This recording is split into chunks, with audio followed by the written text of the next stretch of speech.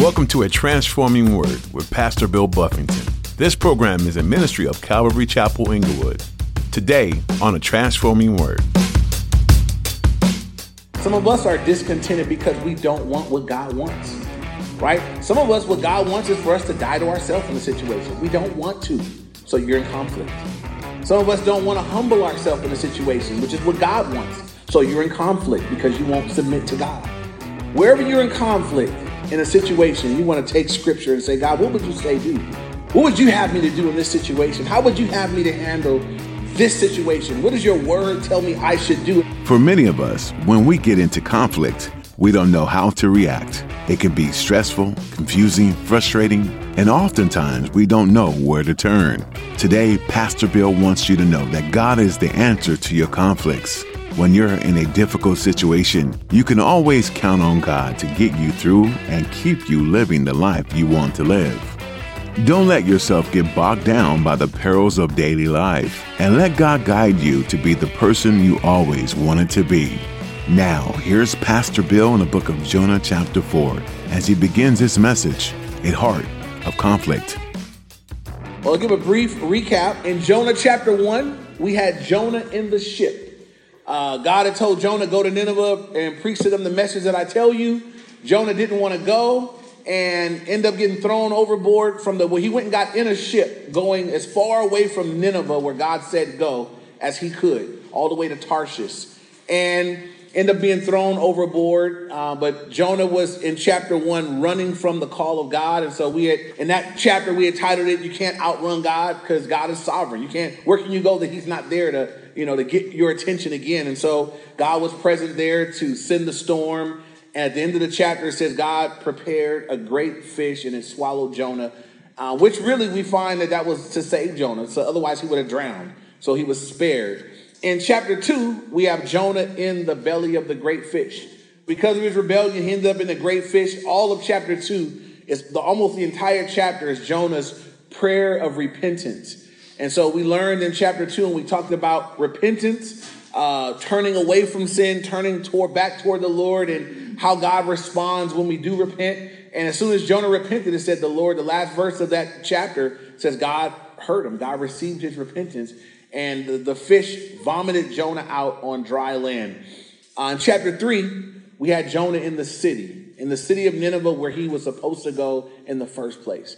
Finally, Jonah would do what God said do. He did it begrudgingly and reluctantly, but he did it. When you obey, do you have to obey? Do you have to obey with because you want to?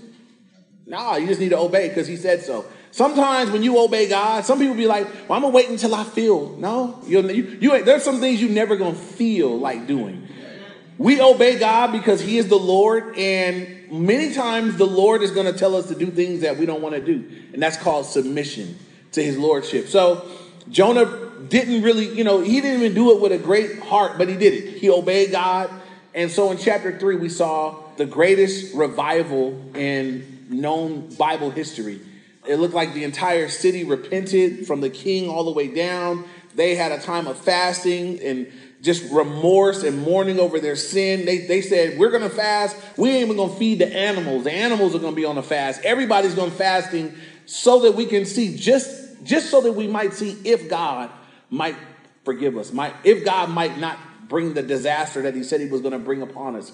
And it said when God saw that they repented, he was pleased. And he didn't bring the disaster that he thought to bring upon Nineveh. And so we pick up today in chapter 4. The title of today's message is A Heart of Conflict. We're going to see Jonah is his heart is so conflicted. He seems so unhappy, discontented, even to the point of wanting to die. And it's directly related to his relationship with the Lord.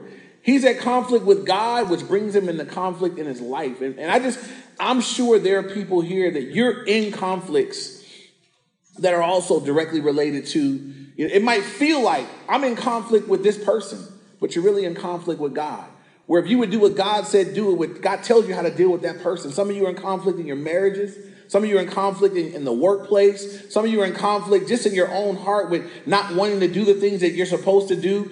And so I want you to listen up today. If you're here and you are not a person that's at peace and content, if there's discontentment, if there's conflict in your heart, my prayer today is that we would see how to resolve that, because God would have us to be at peace in our hearts. God would not have us to be people that are conflicted and going through it unnecessarily. God would bring us to a place of peace. And so let's look at Jonah chapter 4, verse 1. It says, but it displeased. So this is right after everybody repents in chapter 3, verse 10. I'll read chapter 3, verse 10, then chapter 4, verse 1. It says, then God saw their works, that they turned from their evil ways, and God relented. That means that God didn't do from the disaster that he said he would bring upon them, and he did not do it. So it should say, so Jonah rejoiced that God was so merciful and gracious, and he was like, yes, Lord, any preacher preach a message and everybody gets saved. If I went to Compton and I shared the God, I had some platform in Compton where everybody could hear me and everybody in Compton got saved, I would be beside myself. I mean, that'd be the best day of my life. Like, everybody got saved. I mean, pit bulls got saved. Everybody came to Jesus. You know, like, that would be amazing. You know, that would be, for any minister, that would be, what could happen better than that? Look at Jonah's response. This is a man that his heart just not where it needs to be. It said, but it displeased Jonah exceedingly, and he became angry. So why did it displease Jonah? One reason is that Jonah didn't want what God wanted, right? What did God want? God wanted to forgive the people of Nineveh. Were they a wicked people? We went over that. If you missed it, you got to go back and listen to chapter 1. We talked about it. The people of Nineveh were wicked. They were the enemies to the Jews. They tortured people on a regular, and they were the biggest enemies of God. I mean, they were God's enemies. They were enemies to God's people. And so understand why Jonah didn't like them so much.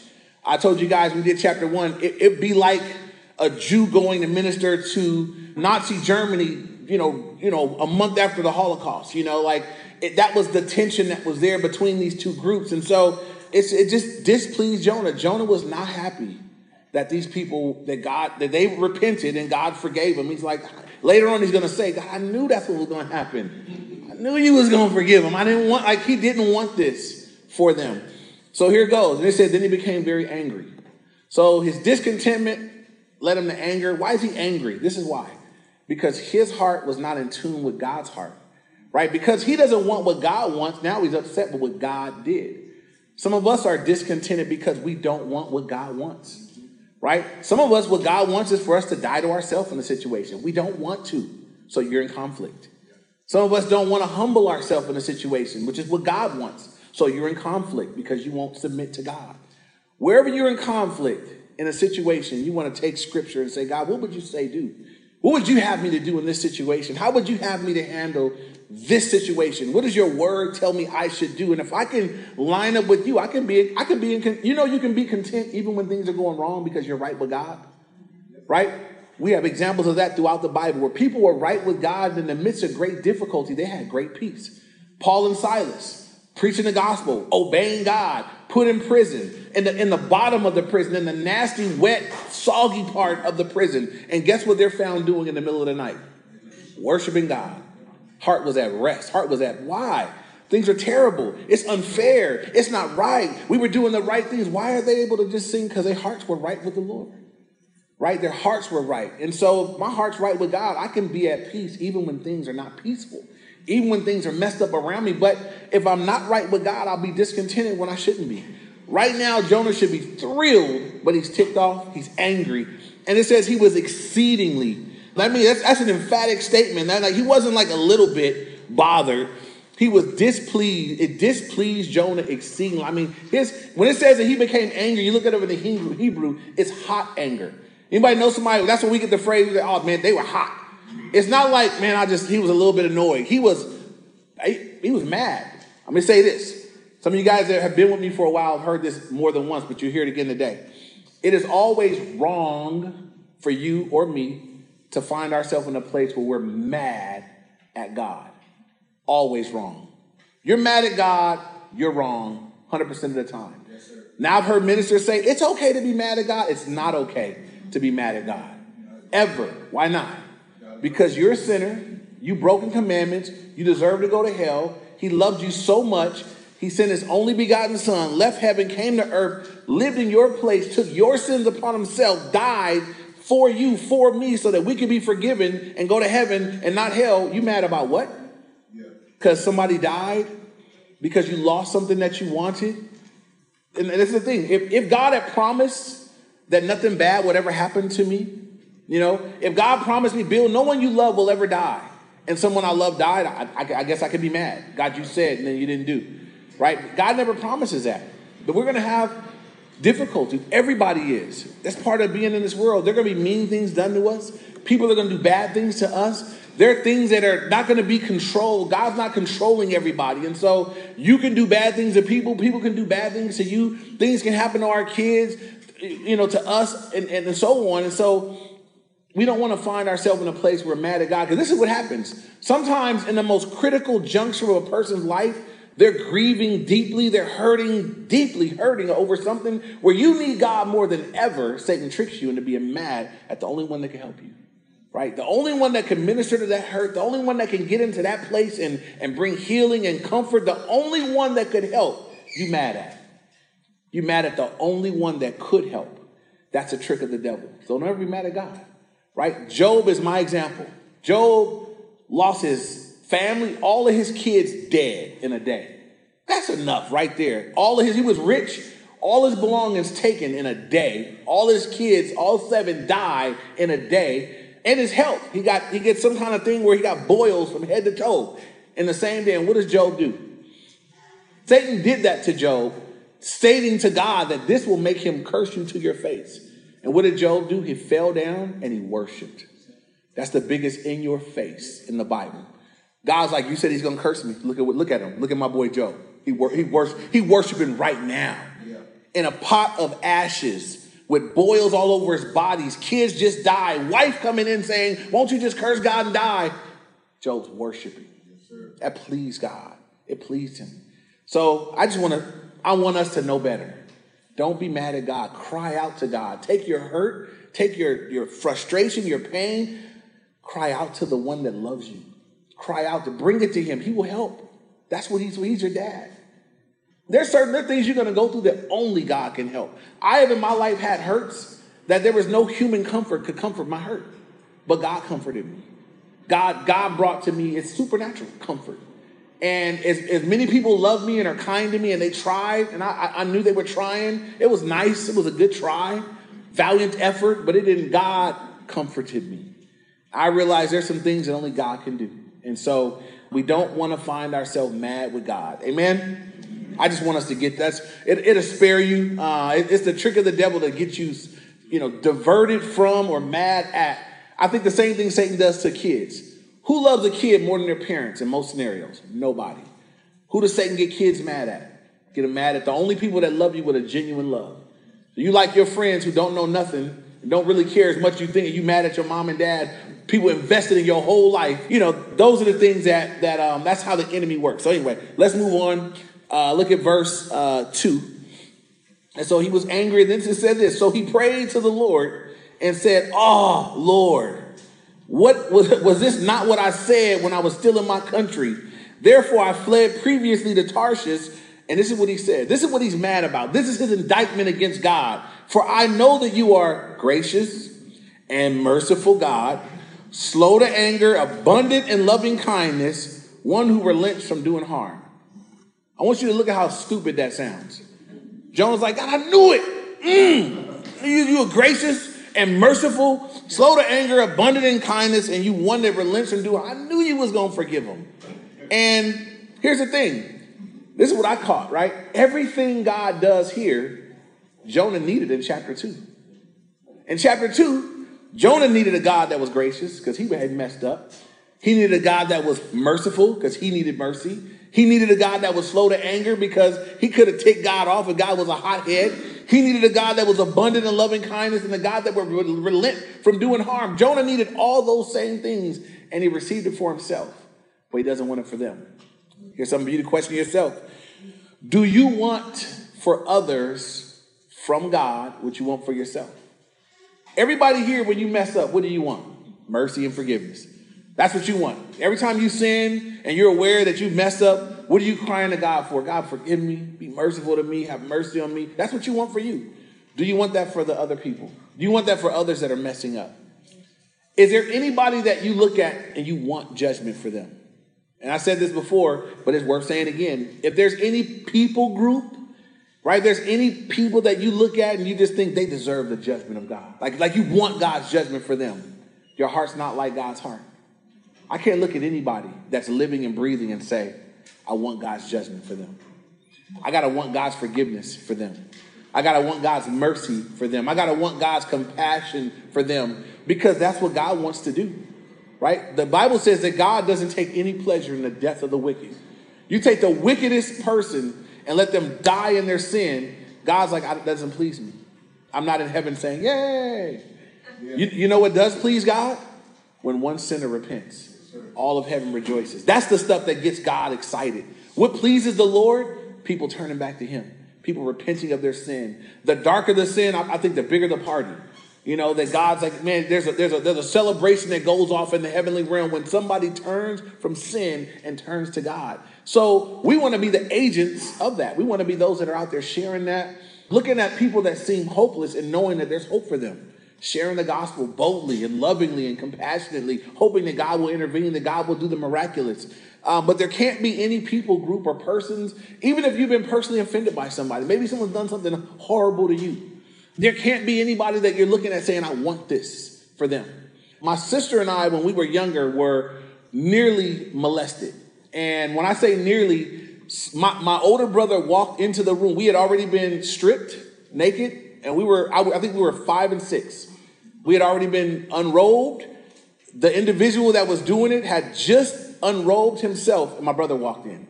And so it didn't happen, but it was narrowly. Well, the individual was a family member of a next door neighbor. And I remember I was so little then, and I remember telling my dad, and my parents did whatever they did. And my dad didn't tell my mom, because my mom would have killed him. And my dad handled it some other kind of way. But when I got older and in my teens, I remember feeling like I want to find him. I know his name. I know where he's from. He's gangbang. And when I went looking for him, I knew people from his neighborhood. He was locked up. And I was just in my heart, I'm like, I know there are other kids in this house that probably, weren't graced like we were. And so that was there was a period of time in my life where I felt like if I ever caught up with him, if I ever could find him, I felt like there was some retribution that would need to take place, that he was deserving of for what he had done.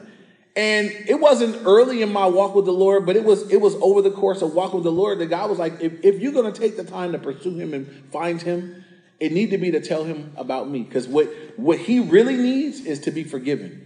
God knows what he's done to others. You can thank God that you were spared. God knows what's happened to other people, what his heart is like, what has gone on, but he needs me. He doesn't need death. He doesn't need to die in that condition. I don't know what condition he's in. I've never had the privilege of finding him or running into him. But it starts in my heart. If I find him today, what's the heart now?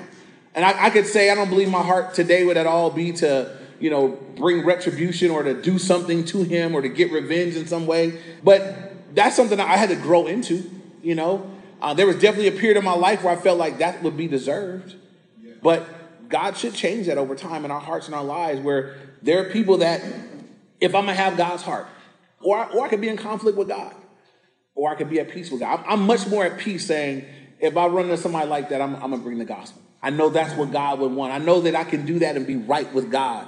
If I run up on anybody and sock somebody, I'm not going to be right with God.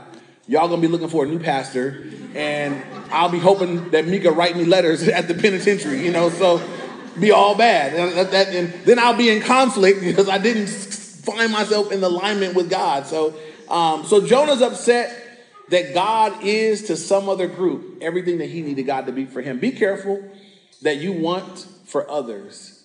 A great kind of scripture picture of this. And I don't have time to read through it, but I want you to write in your notes.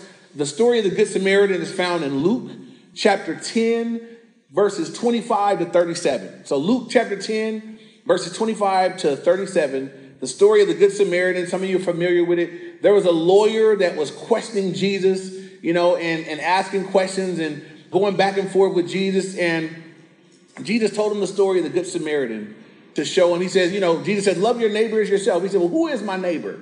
And Jesus gave him this story. He said, there was a man walking down the street from Jerusalem to Jericho, windy road, and he fell among thieves. The thieves beat him up, stripped him of his clothes, and left him half dead, left him there almost to die. As he was laying there on the road, it says, by chance, a certain priest came by.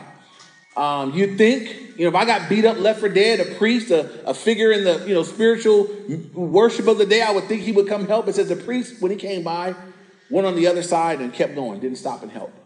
Then it says a Levite, someone else who serves at the temple in more of the practical ways. It says a Levite, when he came by, it says he actually went and looked at him. The Levite actually went and looked a little closer to see how jacked up he was. And it says then he went on his way and didn't help him either. Then it says a Samaritan, who the Jews hated, a Samaritan came down the road by chance, just some Samaritan, saw this person beat up, and he went to him, and he bandaged up his wounds and put ointment on him, put him on his own animal. So he's riding the animal while you're walking. Be like somebody, like you putting somebody in your car and you take the bus. Somebody you just met today to minister to them. Took him to an inn, got him situated at the inn, told the innkeeper, I'm giving you this much now, and whatever more he spends till he gets better, put it on my tab. I'll take care of him. But you just met him today. You don't even know him. And then Jesus said this. Who was brother to the one that fell among thieves? Who loved the neighbor? Who was neighbor to him? And obviously the one who took care of him. And then Jesus said, you go and do likewise, right? You go and do that for other people. You love your neighbor as yourself. You do for somebody that what you would want done for you. If you got left on the road, beat up, you wouldn't want to be passed by. I need the first person to come by. You need to fix me. Get me some help. Call me some 911. Give me some bandages or something. That's what you would want for you. Do it for other people. That's what it is to love your neighbor as yourself. That means I want for you what I want for me. Now, maybe you're not in my position, right? Maybe I'm already saved and you're lost. I got to want for you what I want for me. I want forgiveness and salvation. And God wants us to develop that kind of heart. And so sometimes, this is what I've experienced and found, the people that we're frustrated with, angry with, and have conflict with many times sometimes they're people God has put in our lives to expose what's wrong with us. God's done that to me in my life. I do think I'm a pretty spiritual brother. I think I love God. God has exposed me on multiple occasions. God's exposed my weaknesses. And one of the things that God has used to expose my weaknesses is people. There was a time I was serving at a church and God had somebody that, I usually get along with everybody. But I got a few pet peeves. I got a few things that just rub me real wrong. Anybody that knows me knows I don't do verbal altercations with men. I don't argue with men. I don't yell because I can't. If I could yell at you, I could sock you. That's the truth. So you've never heard me. I don't raise my voice at men. I definitely don't do it with women. But a woman could yell at me and it would be nothing. I grew up with a loud mama, but something about a man yelling at me in my flesh says, do that within range of this.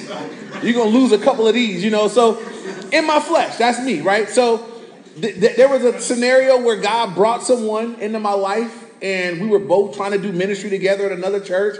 And this was a very loud individual. And sometimes loud and argumentative, and this person yelling. And I remember on 2 occasions, I was ready to I'm just going to do it. I'm going to go to another church. If I didn't have good accountability and a good wife and the Holy Ghost, I would have probably had to go to another church. I was very, very close on 2 occasions of I just need to sock them one time. Because in my flesh, that's how you cure that. You will never do it again. Not that close in my face, But as time went on, the Lord showed me this, right? What he's drawn out of you is in you. And if it's not him, it could be someone else later. I was called to be a pastor. I was on my way to being a pastor. And God said, a pastor can't be a striker. So if somebody yelling at you, make you want to swing on them, you'll be fired before you start. So go ahead and learn how to get yelled at and take it like a man.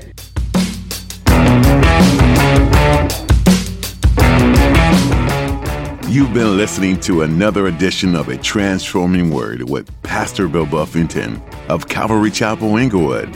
Thanks for tuning in.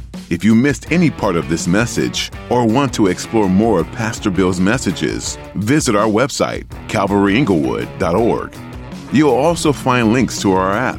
This way you can take biblical teaching and God's Word with you wherever you go. You can simply click on the link at our website or search for Calvary Chapel Inglewood in your app store. If you're ever in the Inglewood area, we'd like to meet you. Our services are held on Sunday mornings at 9 and 11, and on Wednesday evenings at 7. And you're welcome to attend any and all of them.